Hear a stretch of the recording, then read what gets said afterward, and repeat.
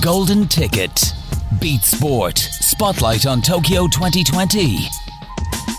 Welcome to episode 2 of our spotlight on the Tokyo Olympic and Paralympic Games. Yesterday we learned that this isn't the first Olympics that has seen Japanese public pressure cause issue for a Tokyo Games, and we've heard about how the postponement has affected athletes and para-athletes in the southeast.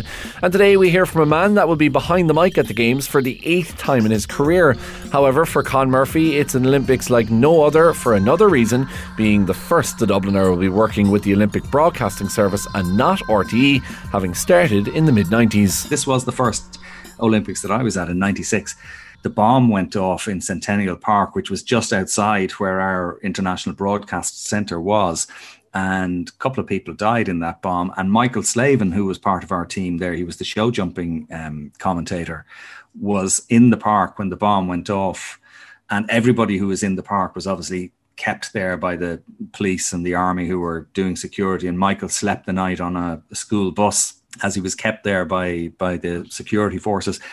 So again, like, Michael came in the next day into studio to talk about his experience of being there when the bomb went off. And it was very moving, given that a couple of people had died. So you never know what's going to happen. However, those games provided their lighter moments, particularly with famed broadcaster Jimmy McGee. Jimmy and Johnny came back into the studio from the House of Blues, and they were both on a high, and actually neither of them drank. I think Johnny maybe, but they certainly weren't drunk. But everybody who was listening to it assumed that the two lads were pissed out of their heads when they came into the studio. They were just on a high, having seen Little Richard, and they came in, and Jimmy was singing Tutti Frutti at the top of his lungs in this studio. It's kind of little moments like that you look back on and say, that was like, it was just so unique and so special. I did see an article once by Eamon Sweeney. He had a pop at RTE, I think it was in Rio, talking about people, having a jolly in Rio.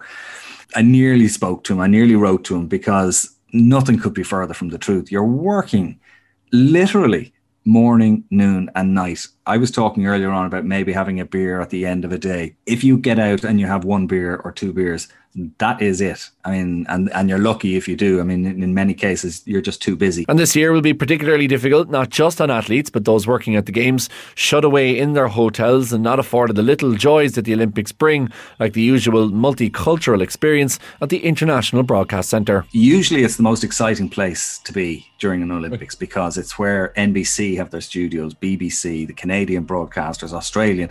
You go out to queue for a coffee and there's somebody from Hong Kong standing in front of you and somebody from Russia behind you, and you're just meeting people from all over the world. And there's that kind of camaraderie that will be absent, I think, this time, because they're going to be very strict about where you can go and what you can do. So I think some of the, I suppose you'd call it, the joy of the Olympics is definitely going to be missing this time. There's no doubt about it.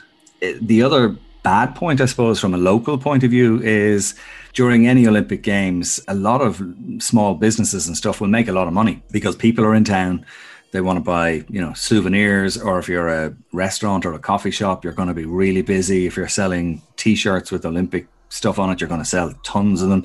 That benefit for the little local economy is not going to occur this time either. So it's just another level of frustration, I suppose, for local people there. For things like track and field, which I think relies on a big stadium full of people, it would be hugely diminished in a stadium with 10% capacity or whatever. For an event like, say, the javelin, where the Scandinavian countries are so into it and stuff, and they really are passionate about it and make lots of noise in the stadium. I'm not sure if the Japanese would have the same passion for something like, say, the javelin, for example. So you lose a bit there. Tomorrow we'll be hearing from an athlete in one of those events that will so badly miss out without an international crowd to cheer her on.